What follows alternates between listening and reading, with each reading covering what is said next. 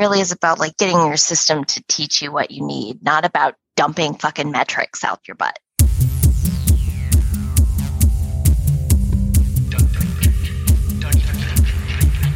It's time for Arrested DevOps, the podcast where we help you achieve understanding, develop good practices, and operate your team and organization for maximum DevOps awesomeness.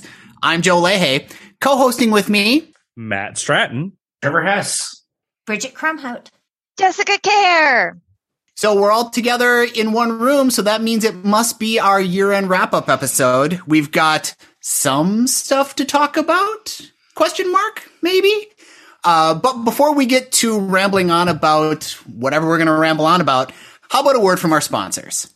Rootly helps engineers manage incidents directly from Slack without ever needing to leave the tool. They handle all the boring and tedious manual work during incidents, like creating channels, looping in the right people, and acting as your scribe to document that ever-important timeline.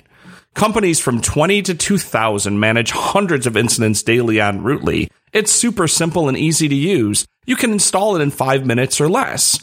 Visit rootly.io to learn more and mention Arrested DevOps for $1,000 off when you book a demo. The role of a developer or engineer has evolved into a security-first mindset. The ability to confidently build and deliver your software assets across the globe while also avoiding supply chain threats is a priority for organizations to remain successful. Cloudsmith is software supply chain management for modern DevOps practices. They provide a single source of truth for all software assets while integrating with the package format your team is used to. With a focus on securing your software supply chain, Cloudsmith is truly at the heart of your DevOps ecosystem. To learn more and receive a first-hand look at their solution, please visit arresteddevops.com/cloudsmith. Bridgecrew is the all-in-one cloud security platform for developers. They automate and embed security throughout the entire development lifecycle, so you can streamline your DevSecOps toolchain into one solution. By integrating infrastructure as code, security, and compliance into your version control systems and CI/CD pipelines, Bridgecrew empowers you to find, fix, and prevent cloud misconfigs faster. Get started with Bridgecrew for free at arresteddevops.com/Bridgecrew. We should probably do this. We should probably do this official and stuff because I do have a line here in the agenda that says stuff and junk. We should properly introduce people to this year-end wrap-up episode with stuff and junk. I will tell you the stuff and junk right now. We're using his laptop, and I just found that he has the natural scrolling turned on. I never use his computers, and I always forget. It's the worst. I don't remember which is which anymore. If you move the mouse and it goes in the opposite direction, then your scrolling's set up wrong. Y'all, the correct way to scroll is with the touch screen. And I have to use a Mac right now, and it doesn't have a touch screen. And I just keep trying to push the buttons, and it doesn't do anything. So the thing that hurts me the most about using a Mac that hasn't been properly set up right is the stupid mouse acceleration. Oh, yeah, there's a command line to turn that off. Yes, there is. Drives me up the wall. Bridget, I'm very sorry to report to you that I apparently have natural scrolling set up. It's the only way. You want to start an iPad, right, or your phone? It's as if you were using touch screen on a phone or an iPad. You want to start a fight. We should start talking about dark mode. I also don't care about dark mode. The only thing I use any dark anything for is reading in my Kindle app on my phone in bed. Yeah. Other than that, I don't use any of that nonsense. Yeah, dark mode is bullshit. I'm just gonna go. I have to disagree. That. See, I like the power savings by using an OLED phone with True Black on. So people like to come to your open source project and say, "How about dark mode?" and pull requests accepted. Also, like. I feel like there's a fair number of open source projects where it's like, who gives a shit? Like, there's places it matters. So, and I will say, as someone with a really huge monitor, being able to run dark mode makes a big, big difference because otherwise I have a giant light box and it actually affects, especially in this Beyonce's year 2021 of pandemic land, when we just live and everything is, we care about lighting and stuff. Which right now, if you were watching, I don't have any of my good lighting on, so it's all terrible. But you can see the reason I'm so brightly lit from this side is because there's a big white Google Doc on this side of my monitor, and you can see that difference just from that. I was going to say, I use the put it in dark monitor for lighting. You can see it in my pictures behind me. Oh yeah, you're right. That's why you get the soft boxes out. You could be leaking data. So you got to get the soft boxes out. You get the green screen so you can do the proper virtual background. Come on, people. It's 2020. Here's the thing. 2021. My Mac 2020 can't drive number 3 2. monitors. Or is it 2020 number 1? Why does not my dark mode thing work? Counting from 0. Yeah, and then you get to keep the numbering consistent. There. I just made look at that. Look at the difference. I just made. Oh wow! Sorry for all of the audio podcast people listening. Yeah. Yes, but now the well-known visual medium of the audio-only podcast, in which we can tell you that Maddie is now in shadow. Put the Google Doc back on. If you are listening to this podcast and you are seeing there you go. things right Look now, at that. Look at the difference. You are experiencing this better. podcast incorrectly. See, so you go down to bring up the Zoom toolbar. You go into video settings and turn on auto adjust for low light. Then your camera will make. There you go. Or you could. The whole point of this is this is an audio only podcast. Nobody gives a shit what I look like, so I didn't do anything with my light. But I want to bring something up. This actually was interesting to me. I got like an email that was like our YouTube stats for the year, and YouTube. Yeah, because we still have that. Yeah, we do, and occasionally we put. And by we, I mean Bridget. I think sometimes does them. So let me see if I can find. But it was a nutty amount of views. I was like, wow, a lot of people. Here we go. Arrested DevOps, your 2021 year in review. Who would like to guess how many total views on YouTube we had this year? 403. Anybody else? I'm going to go Price is Right rules and say $1. I'm going to go $2. Okay, we had almost 6,000 YouTube views this year. Oh, now that is. Are there like bots for that? I was going to say, how many of those were computers? Why? I would assume that. There are also 37,000 watch minutes. So that means people actually watched a certain amount. Now that being said, it wasn't just people mistyping Arrested Development and landing on us. Or we were just so captivating that they were looking for Arrested Development and they just had to stick around for the DevOps. Or somebody left their TV on overnight. Oh my goodness! They keep waiting. Like I thought David Cross was in this episode. Would you like to know? Would you like to know how many days it's been since our very first YouTube upload? 4,000, right? I want to say 2000, almost 14. Close 2,924 days ago. We uploaded our first episode. I was only off by 1,000. Yeah, pretty close. Oh, I meant the year 2014. But yeah, 2013. No, the very first Arrested DevOps was in December of 2013. So it was 8 years ago ish today. Today-ish. Wow. Now that said, so in the entire year, this again goes back to why we don't optimize for video. Because in the entire year, we had as many views as that is less than one episode of our podcast gets listened to. Nice. So that's again, we are audio. Not counting this episode. Not counting this episode. I mean, we never tried to bring this to Twitch or something, right? There's a whole other venue we could. That's a different medium. It is. Yeah, we need a hot tub for that. You'll get kicked out. out. Time machine. You'll get banned. I want a hot tub time machine. The time machine for sure. That's for sure. No, actually, Twitch would be, for us to do this show on Twitch, the way we do it here, would be substantially less work than the podcast because there's no editing. So Joe would have nothing to do.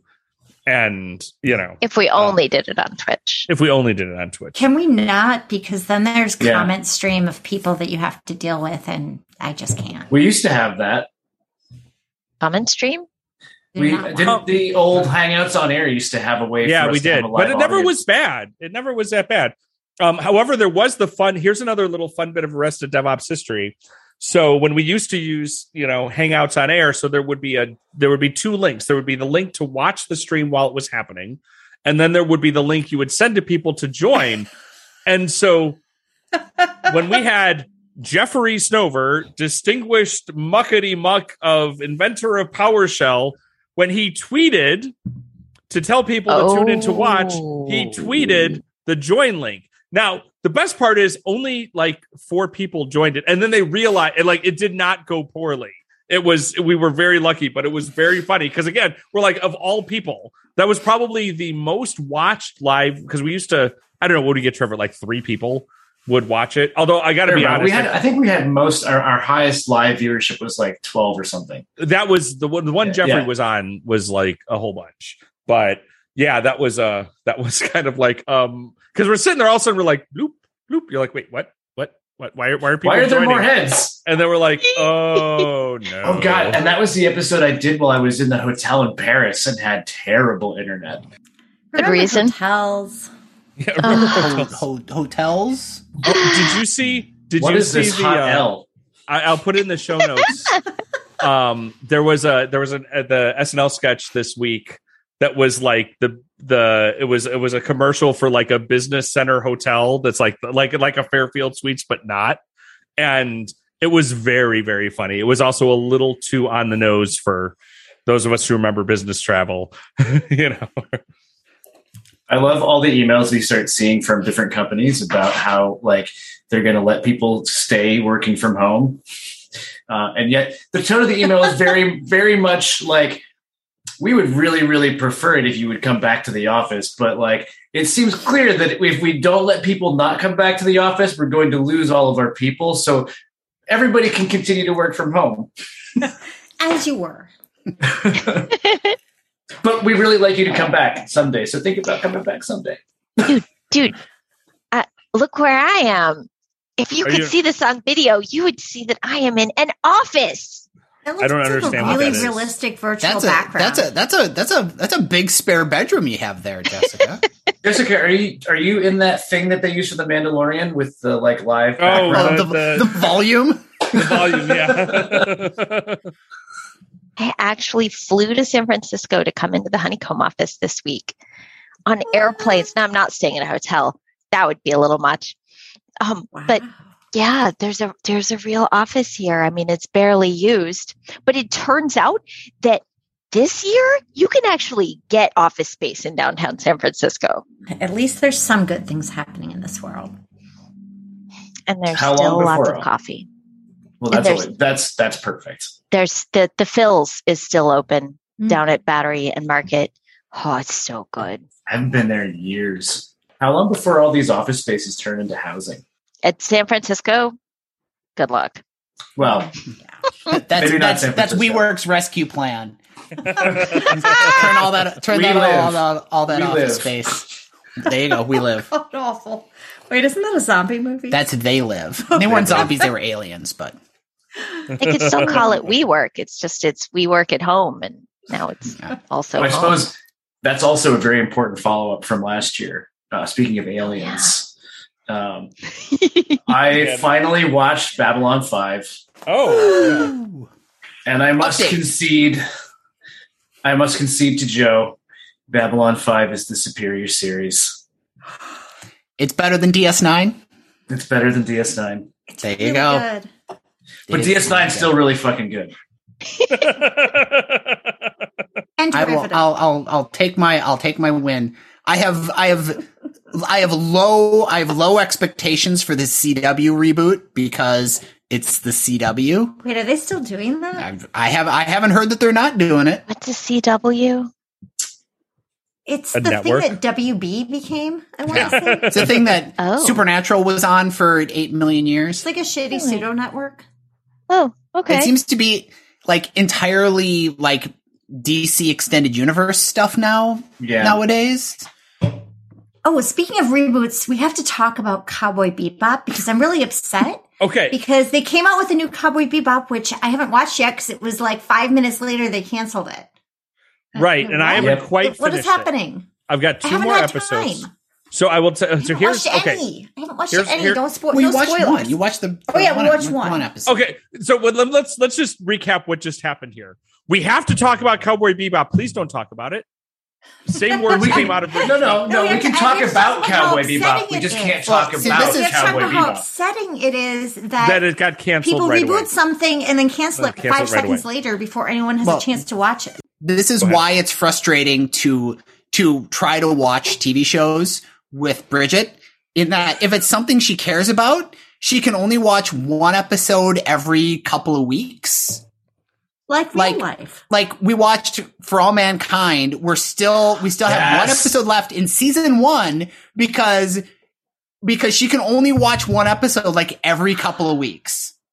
And it's the same with I don't know why I can't get past like the first episode. And there's nothing wrong with it, but okay, I'll tell you why. Here's part of the problem. Like everybody else or many other people for the last year or so, it's incredibly hard for me to watch something I have to pay attention to because in the pandemic, this is why I've watched Community all the way through literally 10 times. I've watched Park and Rec all the way through a dozen times, rewatch these shows. And there are certain shows that I really want to watch. It's why I never made it all the way through Dune. And now I'm going to have to pay for it. Right. Wasn't that I didn't like it, but I have to watch Foundation, For All Mankind. The same thing because I have to sit and watch and pay attention. It's also why it's apparently a requirement on the DevRel team at Pulumi to watch Neo Genesis Evangelion. And I can't because it's subtitled and you can't watch subtitled stuff and do something else at the same time. Is there a dub? No, but the dub's no good. The dub is terrible. Dub is terrible. I tried that. And then I ran into that same thing with Squid Game, although I did sit and watch it subtitled. But because I watched it dubbed, and then it was like I could tell that the dub was bad and blah, blah, blah. But Bebop, so just for a frame of reference, and I keep making these gestures that nobody can see. But Matt, I have never seen the original anime, and I like the show. And I will tell you, I'm pretty pleased that I never saw the original anime because apparently if I had, I would hate the show. But I want to go back and watch. We watched the first one, and I still think that the show was fine because you shouldn't expect it to be a shot-for-shot remake. I mean, it actually was pretty close. Really, the only thing I was worried, the only thing that bothered me was the choreography just felt a little bit out of pace with itself. That was my only complaint. I pretty much enjoyed the rest of it. It is shot very flat. I will tell you that. Like if you watch and you look at the cinematography, there's parts that are great, but there's definitely, it should have been shot a lot more dramatically than it was. I feel like it was matching a lot of the camera work and angles from the anime. They were really going to try and hit the style. We haven't watched it since we originally watched it back in like 99, 2000. So I wasn't, I didn't do a rewatch. I haven't soaked in that, since, it's been 20 years, but I enjoyed the first episode. I think what would have been cool. And I was talking to a coworker about this cause he was unaware of the existence of this show. And so I was like, oh, they're doing a live action Cowboy Bebop. And he's like, who's playing Spike? I'm like, it's John Cho. And he's like, the guy from Star Trek? No, he can't, he doesn't have the gravitas. And it occurred to me who they should have cast as Spike. Did anybody watch Warrior on Cinemax? And now it's on HBO Max. I take it by the silence, no one has watched Warrior. It was basically the concept of the show was, or is, they're going to do a third season, remember how Bruce Lee had all these ideas that he brought to the network and eventually he became Kung Fu, the series? The Warrior is what that show would have been. And they have an awesome main character who actually can do all the martial arts stuff. It should have been him. He should have been cast as Spike. I don't know. I thought John Cho, again, I know Cowboy Bebop through nerd osmosis, so I'm not, but I feel like that was a great casting. And having seen most of the show, whether it was accurate or not, he freaking slaps in that role. Like, it's super good. We have a couple questions coming from Twitter, by the way. If And you're going to especially laugh at this one. So our first question from Twitter comes from Joshua Zimmerman. He says, "Hi, I'm back again with another question for Joe this year." And this is why I'm laughing. He said, "Should we be excited or cautious about the Babylon 5 reboot, given the flops of other recent sci-fi reboots?" So Joshua, rewind the podcast and hear the answer to your question. I am cautiously optimistic. My caution is solely based on the network and its other products, but optimistic in that, that Babylon 5 is Babylon 5. Wait, if Supernatural is anything to go by, do we think this is going to go for like 15 seasons and get worse and worse over time? J. Michael Straczynski always seems to have a start and a finish in mind for his series. That's true. This is JMS is actually running it. It's not just something. No, he's in charge of it. He'll be doing it, but CW, man, I don't know about that. Okay, so Jessica's been very quiet. I was going to say, I want to ask the next. Jessica's opinion about what media have you been consuming lately, if any? Okay. So here in San Francisco, I'm staying with Charity Majors. Ooh. And the other day, I think staying with Charity is consuming media of some type. Actually, just being around Charity is that's its own thing. Yeah, it's amazing. Fun. And her house is like super rainbow too, as you might guess. So the other day we watched Schmigadoon. I really want to watch it, so I want to hear what you think about it. Okay. What is it? I mean, based on if you're talking about sci-fi anime stuff, you should hate it because it's like a couple gets trapped in a super cheesy musical. It's the Buffy musical episode, but the whole show is that. That sounds amazing. Right? Yeah. it begs you to hate it because it's so cheesy. And so the little musical that they get trapped in is full of misogyny, and I mean it's just old, but not ironically in the sense that the modern characters who get trapped there are these people are awful, but the people are like the witches, what do they call themselves? The mothers against the future. So the bad guys are the people who don't want modern values, but meanwhile all the girls in the town are singing about chasing down wedding rings, and so making fun of traditional values. Yeah, in that tracks. Earlier this summer we watched Carousel for some reason that escapes me at the moment. Why we went back and watched Carousel, and why not? That has 2021, right? Yeah, right. And there's a lot of very questionable material in Carousel. Right. Like not the values I want my kids to grow up with, but they see it around them, and fortunately they rebel against that. Nice. Yeah. But anyway, the musical, just the show Schmigadoon begs you to hate it, but I actually am enjoying it. I think we might watch more. Glad you brought that because I forgot about that. And I got to say, I feel like Apple TV is kind of killing it with original programming lately. Yeah, I can only watch it at Charities because if I try to watch it at home, I would have to log into Apple TV, and that is asking too much. It's just so hard. Yeah, I watched. I think I'm 3 episodes into Foundation. Oh yeah, I told him he could watch that one without me because Asimov is just. I read it as a teenager and have no memory of that story. So I will tell you, Bridget, because there's quite a bit of Asimov that's not great. I was concerned, but someone who would have the same reaction you just did absolutely loved the series and said it was really, really well done and not the. For those of you listening at home, Bridget made a face. Yeah. Yes.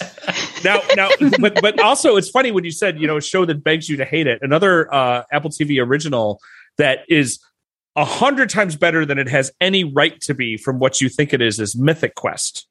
Yep. Which is like you would. I almost watched it on accident because I'm like, I do not want to see this is a show about a game studio. It looks terrible.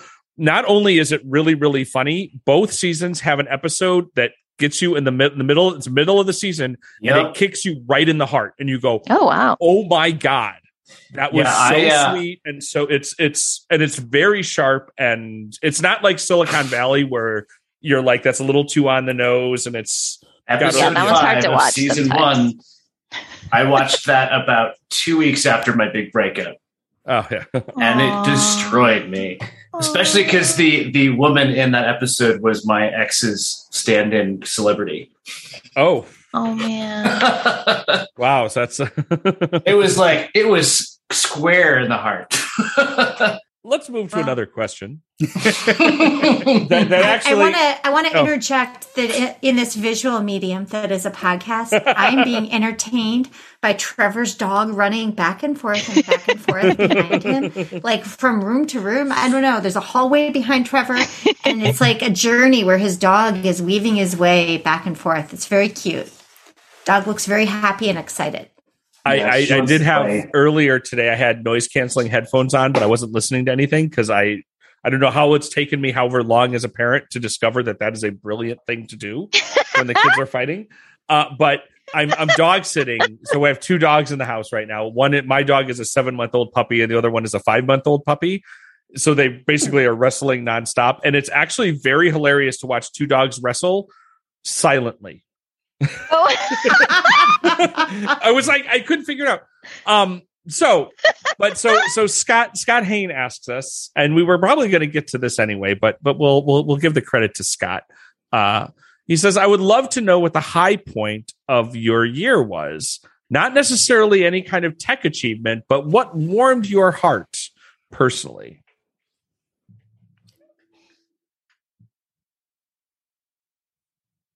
In 2020, we can take as much time as you want because this Joe long pause is staying in.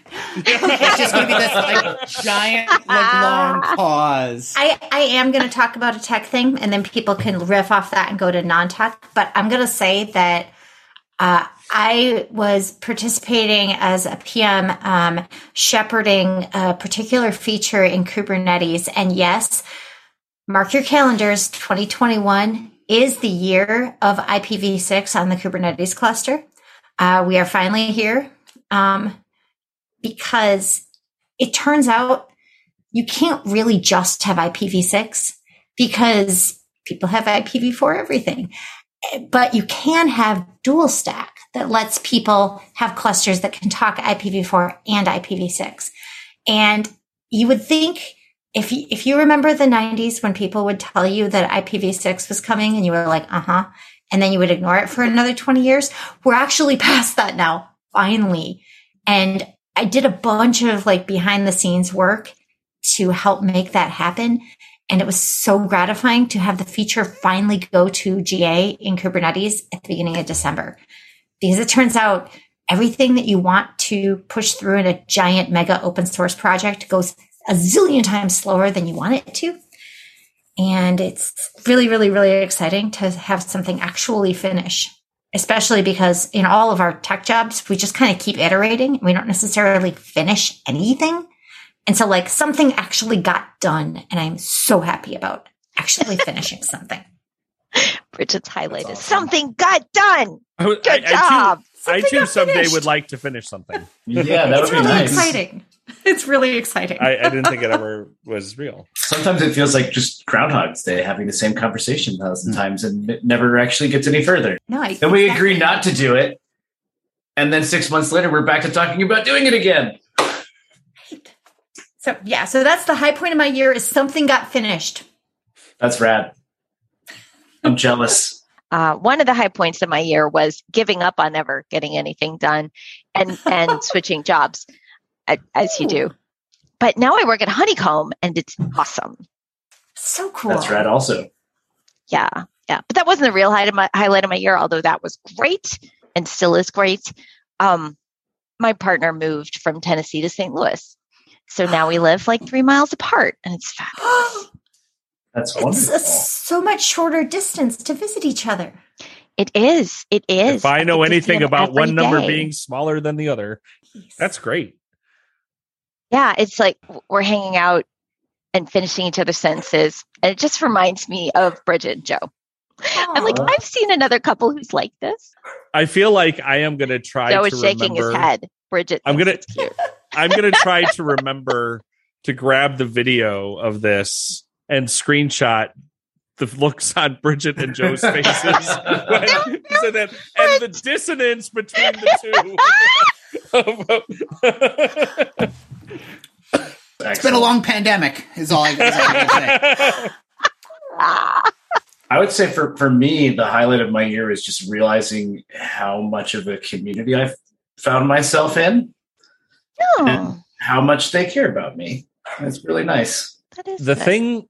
I would say, again, it's always hard. I do not do well with being put on the spot with questions like this. Everyone's like, your favorite thing? What's the favorite thing? And there's recency effect for sure. But you know what? I'm thinking about it. Like, the highlight is going to sound silly, but there was a week when I had breakfast with Bridget every day for like 3 days in a row. And it was at KubeCon, and it was funny. Cool. It was like the only time we really saw each other through KubeCon. And it was just, we didn't plan for it. It was just, we happened to be at the hotel breakfast place at the same time. And we just sat and had breakfast. And it wasn't just because it was really nice to see Bridget every day, but it wasn't like return to normalcy, but it was just like, this is what it's like to spend time with friends again. I mean, KubeCon in general was like, oh my God, but it was crazy, but just sort of that like, and then when it occurred to me on like the third day, I'm like, oh, we're having breakfast today and on accident. It was pretty great. The other thing, by the way, that was the highlight of KubeCon was remembering the pro tip I learned about conferencing from Mary Thengvall and Jeremy Price, which is always bring your swimsuit because most hotels have a hot tub, and starting your conference day at the hot tub is a really good way to conference. Let me tell you, it's not, so, which brings us back to our green rooming when we said if we did the show on Twitch, we would do it in a hot tub. So, I think that was live. For the hot tub. Was it live? I think we may have brought that into the live conversation. But you also made me think of one other thing that was really a highlight of my year, which was I rode a century on a bicycle. I rode 100 miles on a bicycle. Wow. On purpose. All in a row. Purpose. All in a row. And that was good? Yes, it was great. I'm not typically an athletic person, and I trained for it, and I didn't die, and it was awesome. Didn't die. All right, Joe, you got to tell us a highlight of your year. Oh, I got a highlight. Yeah, you're on the show. My year.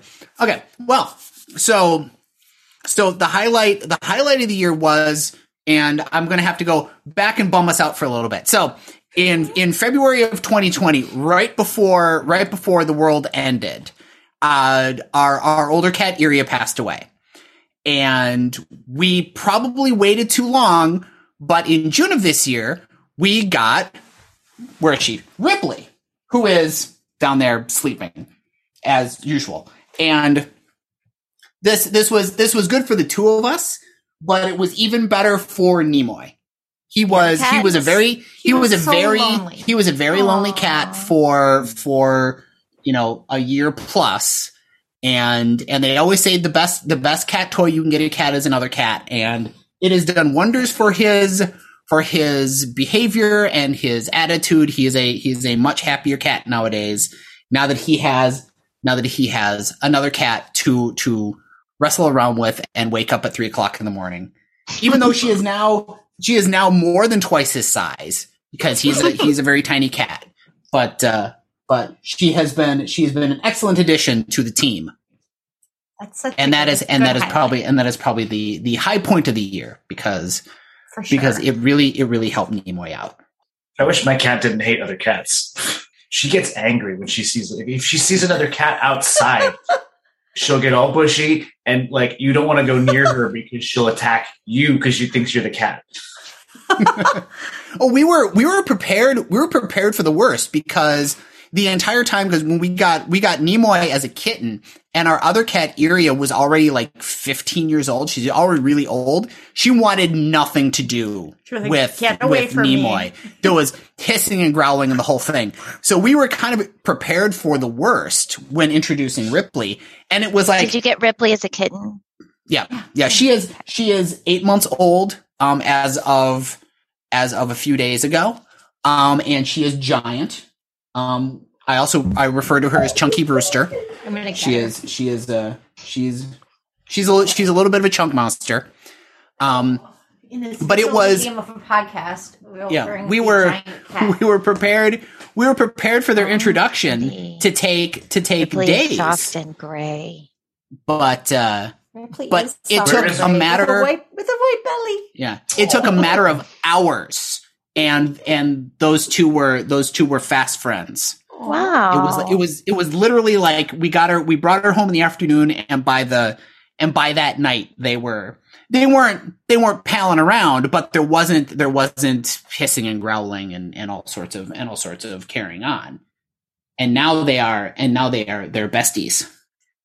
And we think she must be by now maybe 12 pounds. Oh, probably. She's a chunky girl. And Nimoy, our little cat, is 6 years old and 5 pounds. Yes. So. He got to 5 pounds at like 6 months old and stopped. So that was the Congratulations on your cat. The highlight of our year.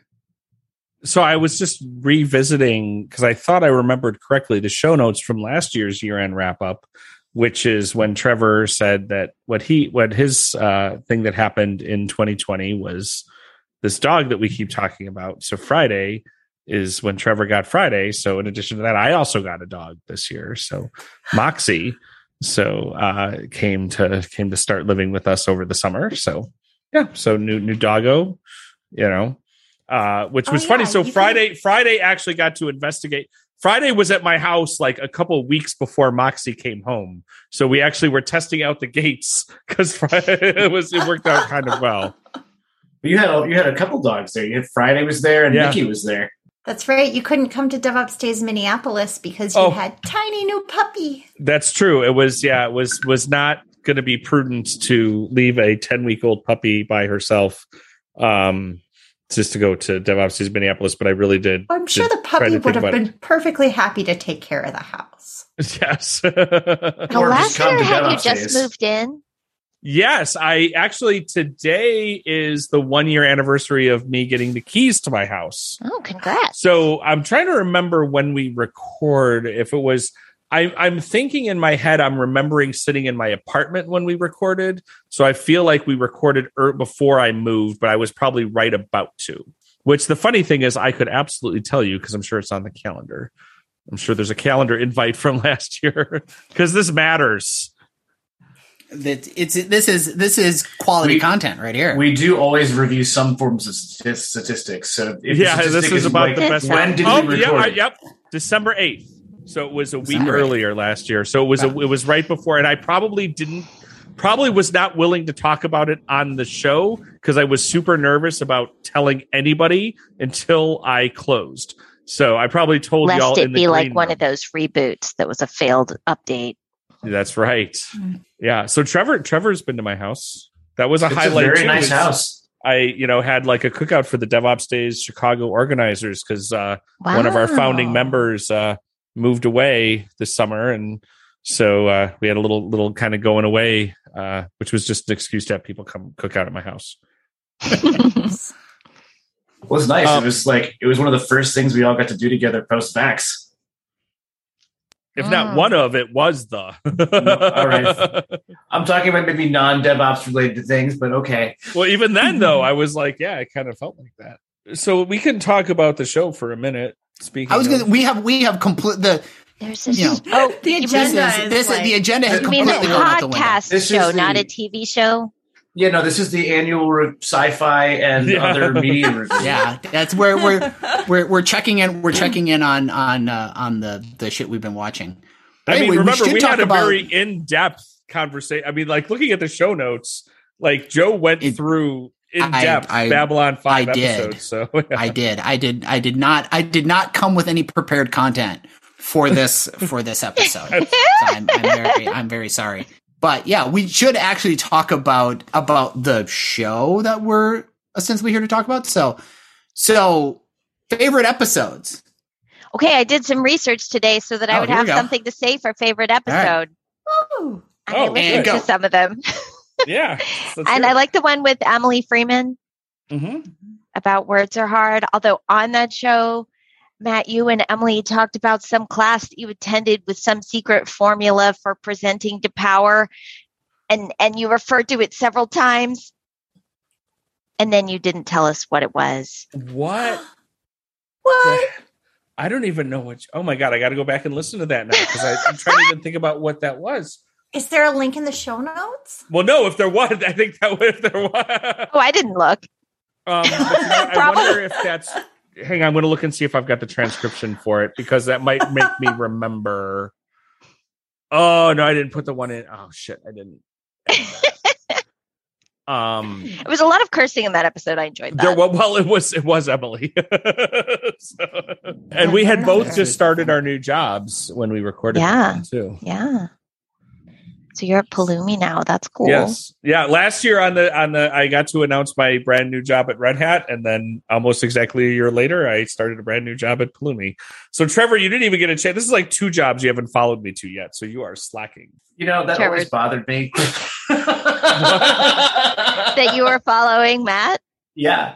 He has to forge his own destiny. Yeah. Although the reality is, if I had followed Matt, I'd probably be in a better position. Well, it's not too late. So Jessica liked the Emily Freeman episode, which glad to hear that. I enjoyed doing it. I wish I published it sooner. I sat on that one a little long, as you can tell. But it aged. It aged well, like a lot of Bridget does the timely episodes. I do the timeless ones. That's how I look at it. There you go. Well, she does the ones where it's, okay, I'm doing this. We have to get it out as soon as possible.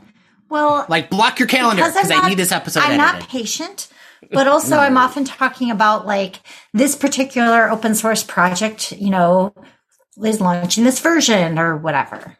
So. It's really mostly the former, though. For my episode, it took weeks for me to make the art, and that was the. That's right. Factor. I remember that one. That one was. Yeah. But it turned out really well. That was one Kat of my favorites. I art. love that one. The episode turned out really great. That was one of my favorites. Cool. But speaking of art, my favorite episode was the Drawing DevOps episode with Ashton Rodenheiser. So if you may have seen Ashton around the conference circuit, but she does quite a bit of live sketches. Actually, I learned quite a bit about what a whole other aspect of the work that she does that isn't just drawing pictures of people's talks at DevOps days, but kind of doing the sketch recording at meetings. And a lot of it was pretty interesting. It was very fascinating to me to sort of see all the things that she's learned about DevOps over the years of drawing, which actually, the more I think about it, that would have been a great episode to do with Joe. Because well, I was going to bring that up because that's something I enjoyed about that episode. I enjoyed yet another outsider's perspective on DevOps days. Because I was when I started going to DevOps days, being voluntold that I'm going to provide the audiovisual for one. I had no idea. I mean, I had sat in my fair share of tech events just from work stuff, but getting somebody who's not, but seeing somebody else who's not steeped in it, who really doesn't have a clue as to what these people are talking about, it's interesting. And her impressions and her experience and my experience kind of overlapped a little bit. Meanwhile, I think the episodes that stood out for me, I mean, I didn't do that many this year, and I'm not super good at listening to the ones I'm not on. Sorry, not sorry. But I will say that it's really exciting to talk to open source project maintainers about details that may not be, on the repo, or things that they've run into, or problems that they're trying to solve, or the future directions they want to take the project. So yeah, I talked to open source mesh maintainers about like their future plans for multi-cluster, and talked to Kent from Brigade about Brigade V2 before Brigade V2 was even released. It is released now, but I like that kind of get people talking about something they're excited about and see what direction it goes. I'm like Bridget. I don't listen to ones that I'm not on, and I wasn't on any this year. Trevor, instead, can you give us an example of something, whether it be a TV show or a podcast of other sorts, that you did listen to this year or watch this year that stood out for you? Yeah, I discovered this series. Actually, maybe I talked about this last year because I've been listening to this guy for a while now. It's called Project Farm. Oh, I thought he was going to say Babylon 5. Project Farm. It's this YouTube channel where this person basically buys a bunch of a particular type of tool and then puts them through mostly scientific tests to determine which of them are the highest quality. And it's super fascinating and super interesting. Bring this up last year. It sounds very familiar. Yeah. This sounds like your parents subscribe to all of these totally bizarre YouTube shows that are like, young couple lives in Alaska, builds everything from scratch, there's a lot of snow, they seem miserable. And that's a YouTube show. Yeah, there is apparently like an entire YouTube subculture of people like building their own cabins and like log homes in like the middle of nowhere, Alaska or Canada so it's like wilderness like with webcams. Yes. Yeah. And like, they basically document. They're usually like, it's kind of talking head docudrama as like they're drilling or whatever. Today I'm going to put up this drywall, and they show themselves like putting up the drywall, and they're like, watch this avidly. And they are like, my mom actually just told me about a series like this. I don't know if I think it was exactly the same, but it was very similar. And the one we watched when we were there on Thanksgiving was this couple living in like, the middle of nowhere, Canada or whatever. And they had chickens. So they have all these eggs, and they were preserving whole chicken eggs in, it's this thing called is water. Making a major no. It did not look good. I don't like eggs under the best of circumstances, and this was basically called circumstances. Yeah, they're called water glass eggs. It's basically sort of like pickling, but without anything that would make them pickle. It's basically you're storing your eggs in a pail of basically water with lye. So it's lye. It's like prayers for egg preservation. It's like water mixed with calcium hydroxide, and you keep the eggs in it. And then they showed some that didn't go well. They were like, these grayish ones didn't. Nope.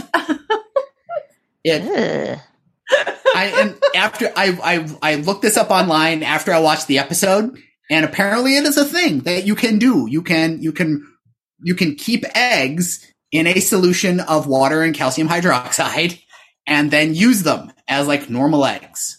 So many. This is physically possible. It is physically possible. But not the technology. They have the technology, sort of. Though it seemed to fail. We have the technology. They're called grocery stores. Refrigerators. So let's see. Podcast. I will also say that another favorite episode of mine, just the pure editing challenge was the tech Twitter episode, because there were like 15 guests on that episode, and it was a challenge to edit that one. So I will say, this is without going into like, Joe, you do your format, your way you do stuff. But the tool for everyone who's listening, who does podcasty things, Descript is really good. And it's a whole different way to think about how you do it, because the transcription is built into the editing. So what ends up happening is you bring it in, it uses machine captions, but you edit with the text. Yeah, it's almost like you want to edit according to the words instead of the wiggly sound waves. You can go into the wiggly sound waves if you want. Like, there's definitely places, and there are places where I've done that. But you can do a really good sweep and get a bunch of good stuff done. It's also pretty. You have to be careful. Like, you can get overzealous because it will get rid of filler words and gaps, but don't be overzealous. Like, there are definitely filler for things that identifies that I say that it thinks are filler words that are just my verbal tics. It's very interesting. And it's especially fun if you are using a multi-ender, which I do sometimes. Like, I recorded Squadcast, a multi-ended recording, like Zencastr or Squadcast, where instead of you have both people on separate tracks, because then the transcription's much better, because it also can definitely identify it knows who's who. It's versus kind of what bad it does. at noticing when voices change. Yeah, they are, although it's gotten a little better at like you being able to tell. But the reason I bring this up at the Deserted Island DevOps one was really hard because there's like 10 people on that episode. And so when you bring it in, and I recorded it on Zoom, it plays a little snippet. It's like, who is this? And I'm like, I don't know the people, which is fine for like 4 people. But I'm like, there's enough people on that episode that I don't know. They're not like my besties ever. And even if it was, recognizing from like one sentence, you're like, I think that's Ari, but I'm not sure. Descript is the future of editing. It is not the present for video at all. I haven't even tried, but I can imagine. Yet. I mean, it'll get there. I'm thinking of moving my workflow from Audacity and GarageBand to just to Logic Pro X and see how that goes. But I need my waveform. I need to be able to see the audio. It does show the waveform. It's very much how I do it. You kind of have both together. And you can tell it where you want it to stop and start, and it gets. Yeah, don't count on it. The other place where it's also because it's transcription first. Again, they're machine captions, but they're fairly good and they're easy to correct, and they're very easy to correct as you go. Yeah. But I like it in my flow with ADO. Because then I have the captions right away. And we do, you may or may not know this, listeners or hosts, but we do support transcriptions on our website now when I put them in, which I don't always do, because if I did the episode and edited into Descript, I have it. If it's one of y'all's, I have to put it through Caster or through a service that costs money, which is fine. And by the way, I did look and try. Costs money, but the script costs money, but it's that's a fix. I already have it, right? So, yeah. I did look into the reason I am apologizing, making no excuses. We are missing accessibility, and we need to do better. Going back through our whole back catalog, I calculated it would cost us over $45,000 to transcribe all of back catalog ADO. So that we are trying to go forward with it and make that be something we have. But that said, if you want to sponsor that, we'll take it. Well, we actually do have sponsors that give us money that go towards that, but not enough to pay for. That said, if somebody wants to do a $45,000, directly, pay our, we could put their ad in front of all those transcriptions. So, last couple little podcasty things. When we look back at we had 11 episodes this year. It was funny because I was thinking, I was like, I feel like we didn't have a lot of episodes, but that's almost one a month. That's not atypical for us. Plus and 4 I do in have, your pot. Yeah, we got 4 ready to go. So there should be a whole bunch more content coming. So we actually had a pretty good year for that. But that being said, as of today, December 15th, the most listened to episode in 2021 was, drumroll please, All Things Docker. So goes to Bridget as the host. I guess you get the gold star for that, or to Donnie and Justin as they're not here, so accept it in their stead. Docker still moves the needle, like it's 2012. I have a theory about that. I actually think that because we recorded the episode quote unquote live, and it was like on Zoom, and it was pretty early in 2021, where people still want, and we recorded it at US lunchtime. There were a lot of reasons that a lot of people were able to join it. And so I think that kind of gets a cascading effect of people talking about it and linking to it and such. The second most listened to episode was Foundational Practices with Johan Abildsikov. And the best part about that one is we had a really hard time getting me to understand how to pronounce his name because the letter V in Johan's accent is pronounced differently than I thought, and I kept thinking he was saying B. It was, and then that actually became part of a conversation we had about communication breakdown from context. And the number 3 episode was actually our first episode of the year, which was Doing Releases Right with Scott Hain, which I didn't even remember that was this year. Like when I was looking back, I mean, I remember doing the episode, but I was like, oh yeah, we did that earlier. What's our total listen count? Okay. Well, let's find out. Hang on. Of 2021. Well, I mean, cumulative from the beginning, obviously. That's what we've always discussed. Total downloads 1.6 million. Wow. Cumulative since the existence of ADO. 1.6 million. I remember how many people are just running this in their build systems. So you know. Yeah, yes. If you are, well, let's see. And he was listening. Oh, we pulled. Did I share with y'all our Spotify stats? We actually are starting to get a lot more people listening on Spotify than we have in the past. 6 new countries listening to us. The countries that that listen to ADO the most on Spotify are Slovenia, Kenya, Serbia, Lesotho, and Nigeria. Wow. Let's see. Our Spotify follower count grew by 62%. Our listeners grew by 16%. And to 62 and 16 respectively. No. Listen to this. This one I thought was interesting. There are 137 people who listen to ADO on Spotify more than any other podcast on Spotify. So we have 137 Spotify super fans. 12 of our fans listen to us on their birthday. 7. That's a weird metric. 7 people listen to us on New Year's Day. 14 people listen to us on International Podcast Day. Okay. What's the number? 48. There are 48 people who listen to most of the episodes we have on Spotify.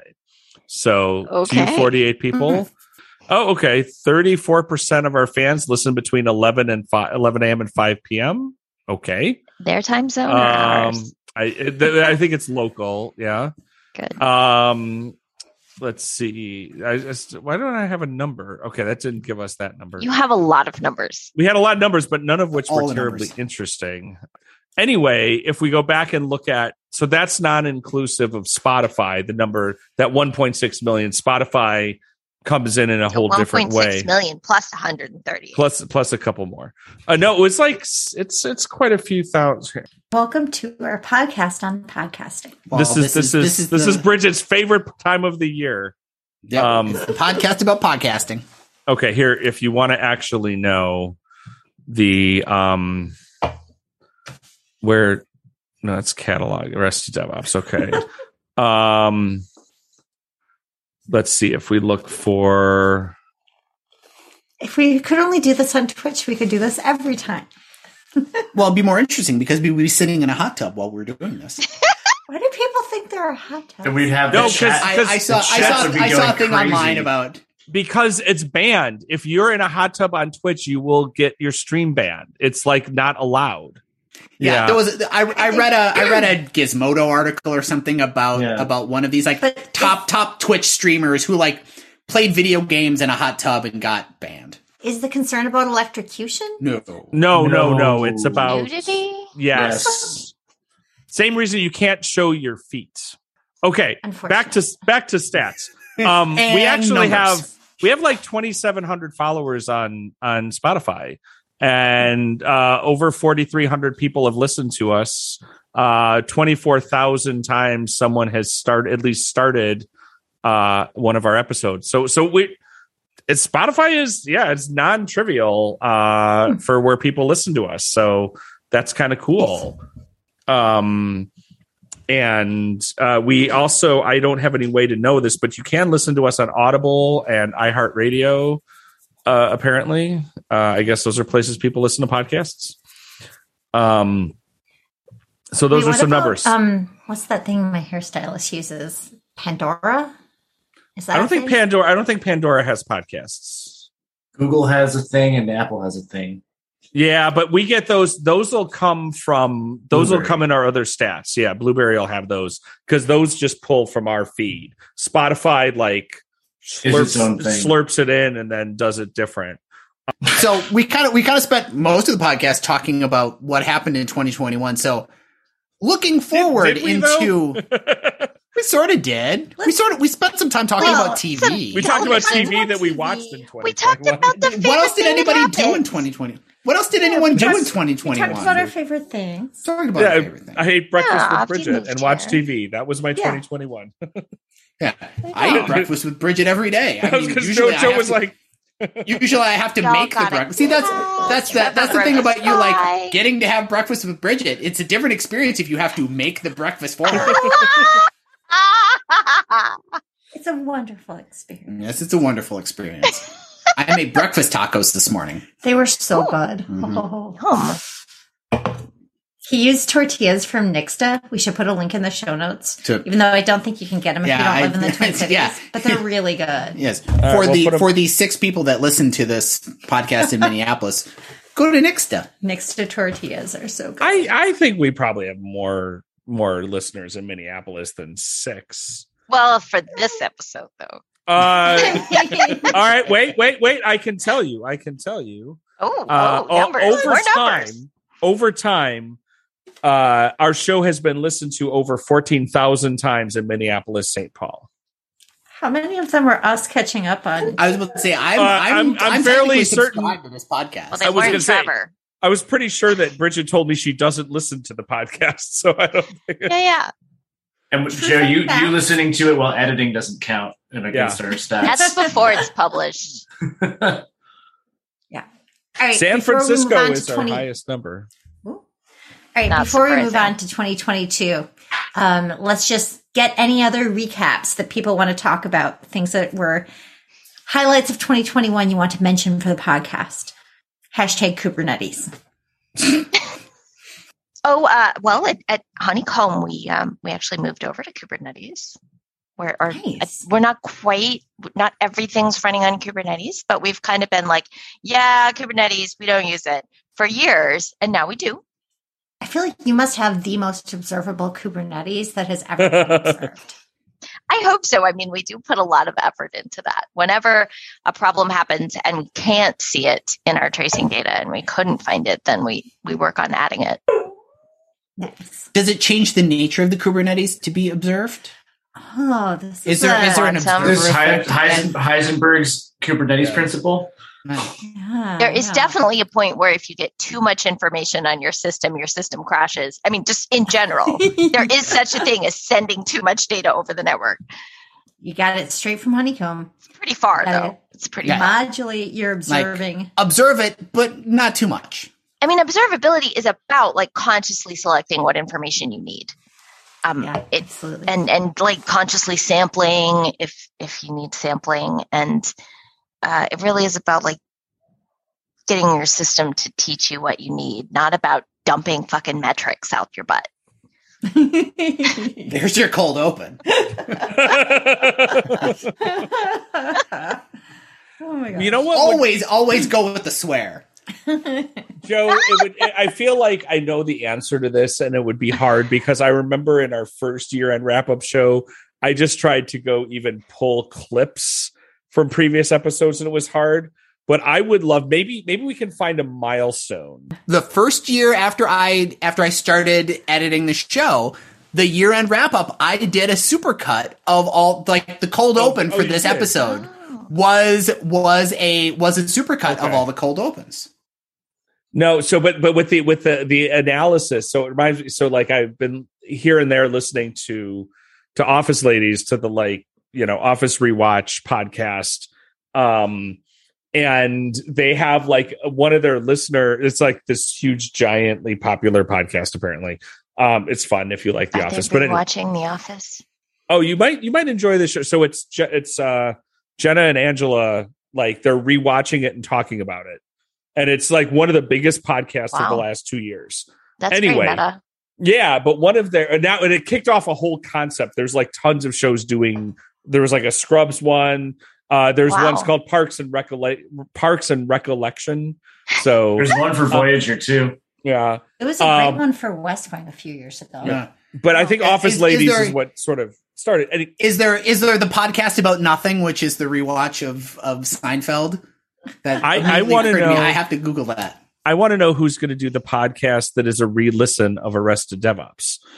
So if anyone out there wants to start probably none of us, because we never listen to that. We don't listen to it, but thousands of you do. So I think there should be a meta. There should be a meta ADO podcast. But anyway, one of the listeners to Office Ladies he's like a data scientist, and he's written in recently, and he's been doing calculation because they all have their little verbal tics and stuff about like how often they say the word lady and all this stuff. And like, he's committed to like getting all the way through. And, he's like kind of the fans of the podcast love this guy now too.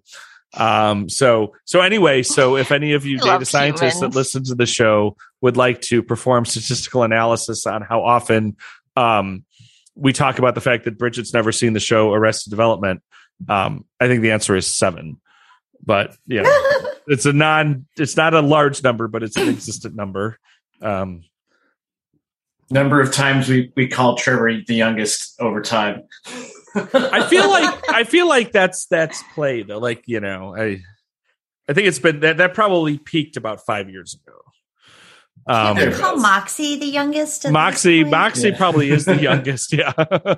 Or maybe Ripley. How old is Ripley? Yeah, when was Moxie born? And 2 days. April 20 something.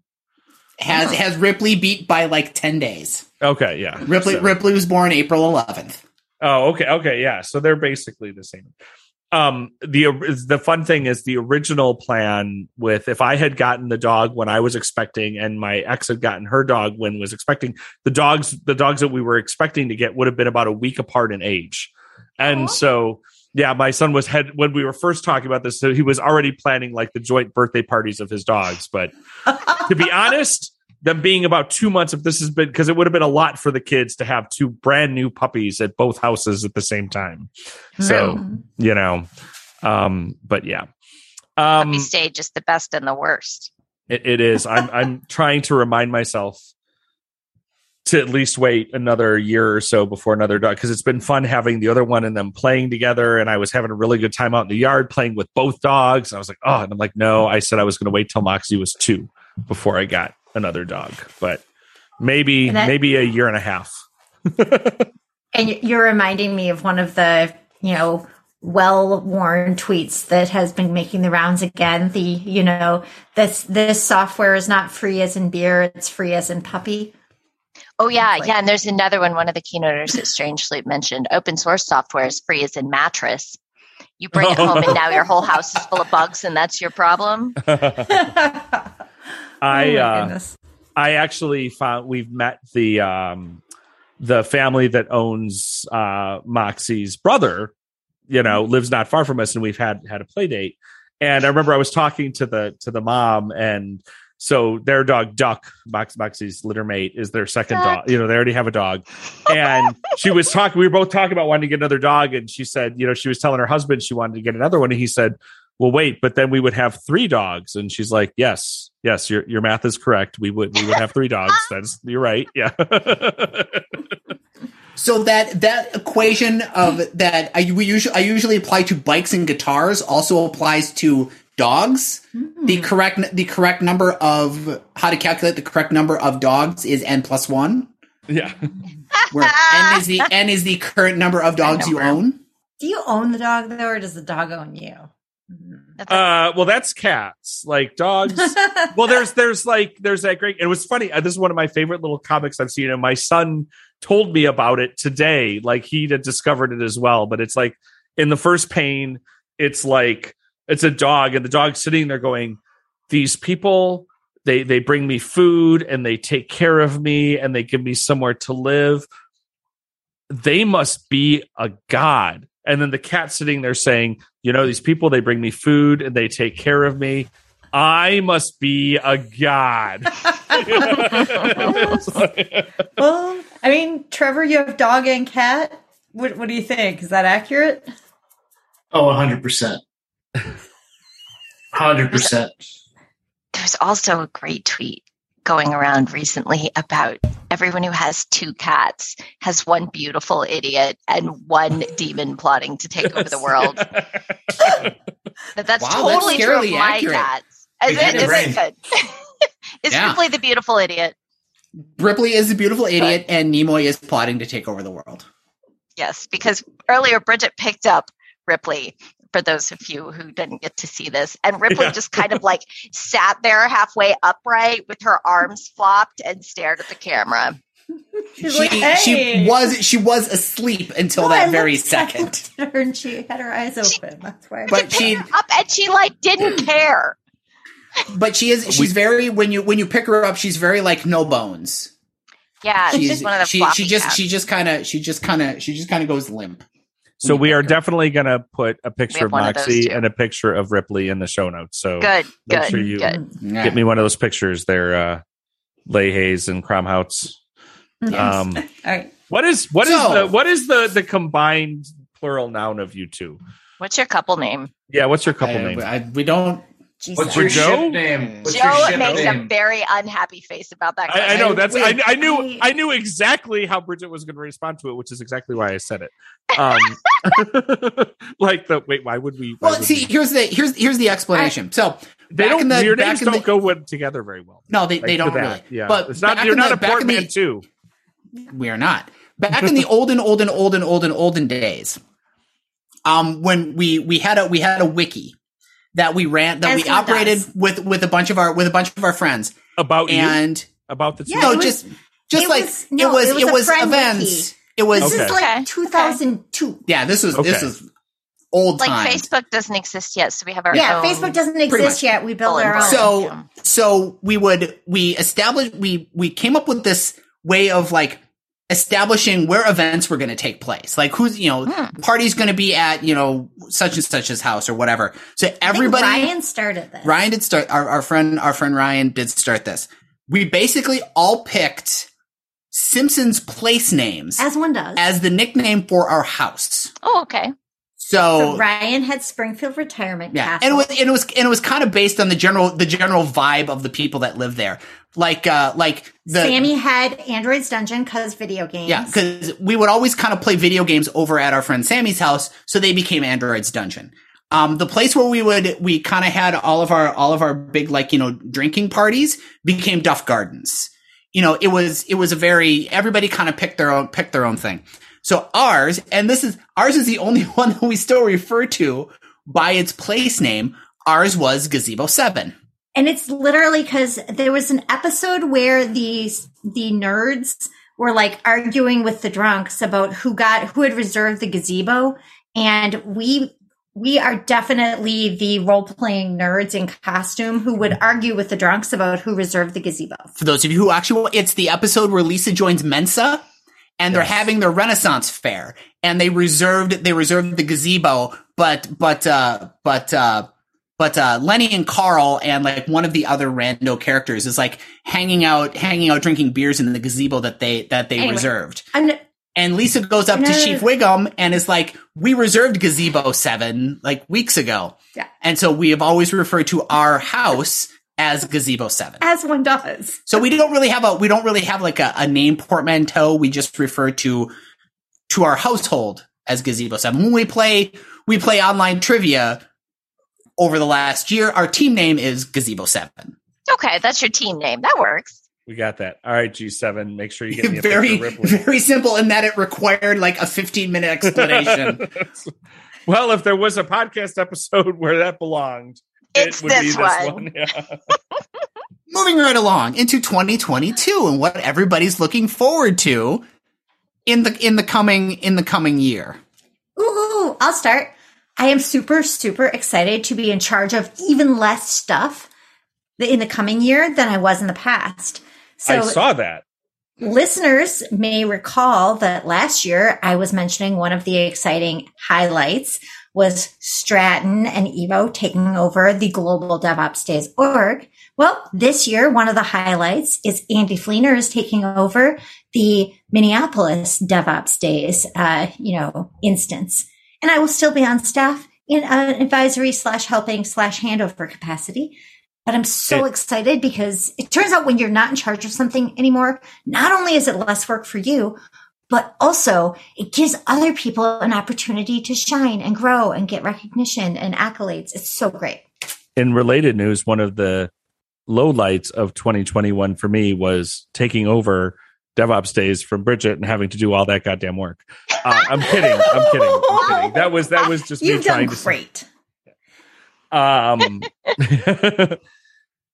But that is very exciting. Also, you probably enjoy it more when you don't have to be in charge. Besides all the building other people up, but I guess you'll find out. Yeah, we'll find out. But we'll find out exactly how in charge Andy is for this conference when it actually gets around the planning. All right, Stratton, in your estimation, how much have you and Evo been in charge of global this year? Have I been some sort of Machiavellian behind the scenes, monkey's paw sort of person? Like. No. Again, those you can't see it. I'm just making faces to give the long pause. The long pause accomplishes that. No, actually, I will say Bridget's been fantastic, and I have felt like I didn't want to, for lack of a better word, bug you with stuff, but you've been very good to be like, okay, like. Let's rubber duck this out. Let's sort of think through this and be able to go to that. So, but that not to say that I did not have kind of the exact same thought when I saw your tweet that Joe did, because core is one thing, DevOps Days Minneapolis is another.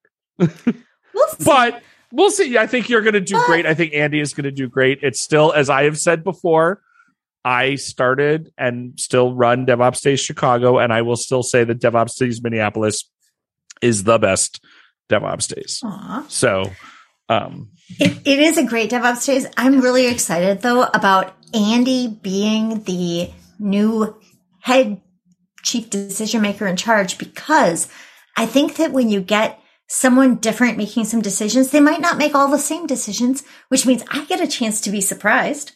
And other people get a chance to have their voices heard, who maybe I was always kind of saying, oh, let's do it my way. And now there's a chance to do something a little differently. It's exciting. Yeah. So that's the big thing I'm looking forward to in 2022. That, and on the work front, just like even more upstream Kubernetes and SIG network stuff. Just like that's been a big focus. We got to get that mention of Kubernetes every couple of minutes. There are people who are not watching the video version and can't see that I'm wearing a vintage KubeCon t-shirt. You know who you are, Bridget. You know you're wearing a Kubernetes t-shirt. Yeah, that's fair. How about you, Jessica? What are you looking forward to this year? Next summer, we're going to the beach. The beach? Wait. The beach. There's not a beach in St. Louis. No, we're going to Tybee Island, Georgia. No. Okay. Which has been a family tradition for a while, but then COVID, but this coming year, I've already reserved the house and we will go to the stupid beach. Damn it. I miss it so much. Aw. That's great. No hot tubs, though. Just a beach. It's fine. Well, when you have the beach, we have the ocean. You don't need a hot tub. It's the Atlantic Ocean, and it's not the cold ocean. It's really nice there. Trevor, what are you looking forward to? In continuing with my becoming an athletic person somehow, we're looking at doing another century next year, doing a ride from Seattle to Portland, and doing a triathlon I'm going to go for in Chicago next year. Oh, my God. Wow. Yeah, well, I rode my Peloton for 9 days in a row, so. Hey, that's a start. That's really impressive. It's impressive considering that I've barely ridden it like in the last year or so. Like I did it like every day for 2 months when I first got it back in May of 2020. And then there's actually a corollary connection to ADO when it comes to a streak. Okay, so you longtime listeners may or may not know this, but for at least the first year or two of ADO, at least me, and I think Trevor, this was true, but Trevor might have been, but I did not miss a single, I was on every single episode.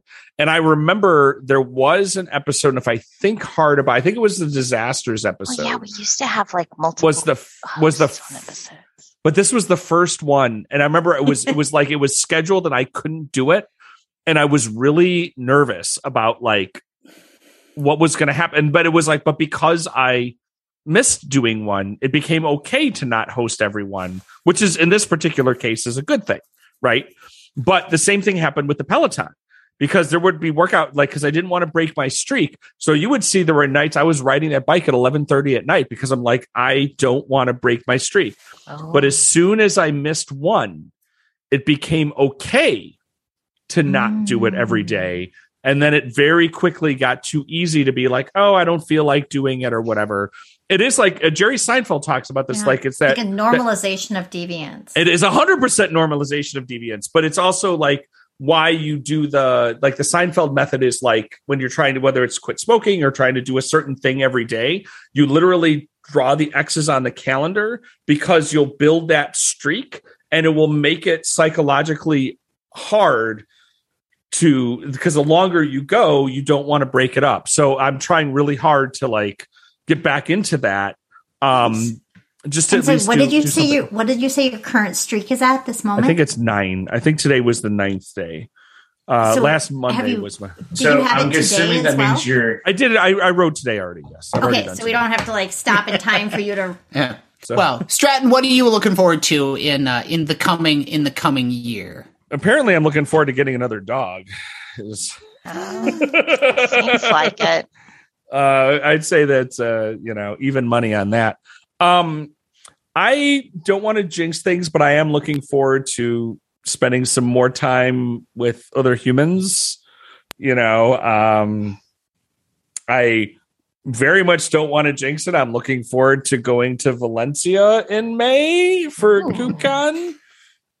Program committee, you can help make that happen even more. Actually, the bigger problem is everybody who's fucking up COVID can make that fixed rather than don't want to put that on the KubeCon program committee. I am also what you're saying, Stratton, is you need people to get on the ball with their vaccinations and boosters so that you can go give a conference talk in Spain. This sounds excellent to me. It's more like people. So I can go sit on the beach in Spain, but and call it work. But get them shots, people. That's compensation.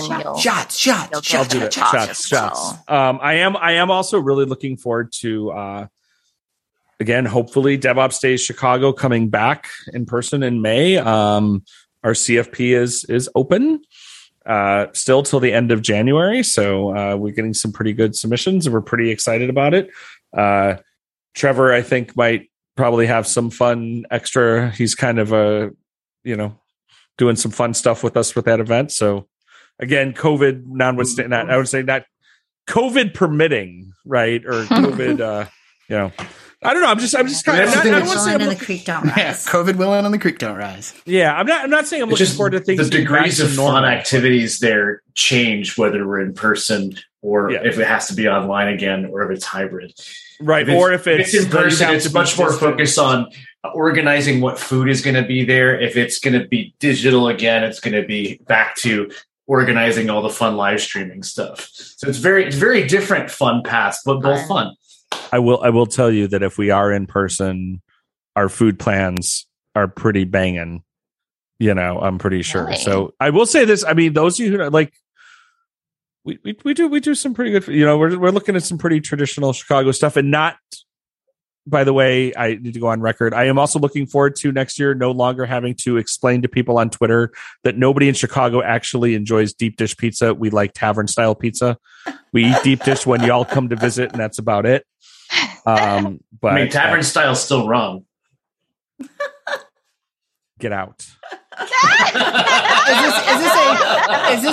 Is this a square versus triangle thing? Is this yes. I like square cut pizza. Yeah, it's tavern. I like picking up the whole slice and folding it in half. That is you're not from here anyway, right? Aren't you from the East Coast anyway? I am from the East Coast. Yeah, so that's why you're wrong. That's why you're wrong. This is the third rail. So anyway, but yeah, I don't know. I'm looking forward to you touched Chicago style pizza. Wait, what's the St. Louis correct pizza? What's the canonical pizza? What's that place? St. Louis style Emos. Is super thin. It has Provel cheese, which is its own thing, and it's cut in little squares, like so you can like pile them up or fold them in half, and You can eat you can get like a 16 or 18 inch one, and like 2 people can eat it because it's so thin. I bought some frozen toasted ravioli at the Jewel today. Speaking of St. Louis cuisine. You can bake. I will also say I am also tentatively looking forward to possibly returning to Europe. We'll see. COVID permitting. Because I've also been told to. So Valencia is tentatively on our calendar as well. So we might do a little bit of Europe stuff in the week leading up to Valencia. See. So we will very much see. But the thing I'm most looking forward to, only because I was just talking to my brother and my dad about this when we're at home, is next summer is our rescheduled Canadian fishing trip. And that is a lot of fun. I'm only a fisherman every other year when we go up to Canada to fish. Head on over to arresteddevops.com/2021 in review for this episode's show notes. Cat we pictures. Actually produce show notes. And cat pictures, yes. And visit dog. Arrested Dev and animal pet photos. Visit arresteddevops.com/iTunes and leave us a review in the iTunes store. Do they still call it the iTunes store? No, but I refuse to change that redirect because it's Apple Music or it's something or other, but I still want it. I still call it iTunes. So go there if you want to help other people find the podcast. Whatever Apple is calling it, go there and look us up. You'll find us. We're also apparently on Spotify and iHeartRadio. If you were listening earlier in the episode when we talked about statistics and didn't tune out when we started talking about whatever TV shows we weren't watching, you'll find it there. If you're into those systems too. So that being said, I'm Joe at Joe Leahy. I'm Bridget at Bridget Crumhout. I'm Trevor at Trevor G. Hess. I'm Jessica at Jessitron. And I'm Matt at Matt Stratton. We're Arrested DevOps. And remember, there's DevOps always in the banana pants. In the banana stand.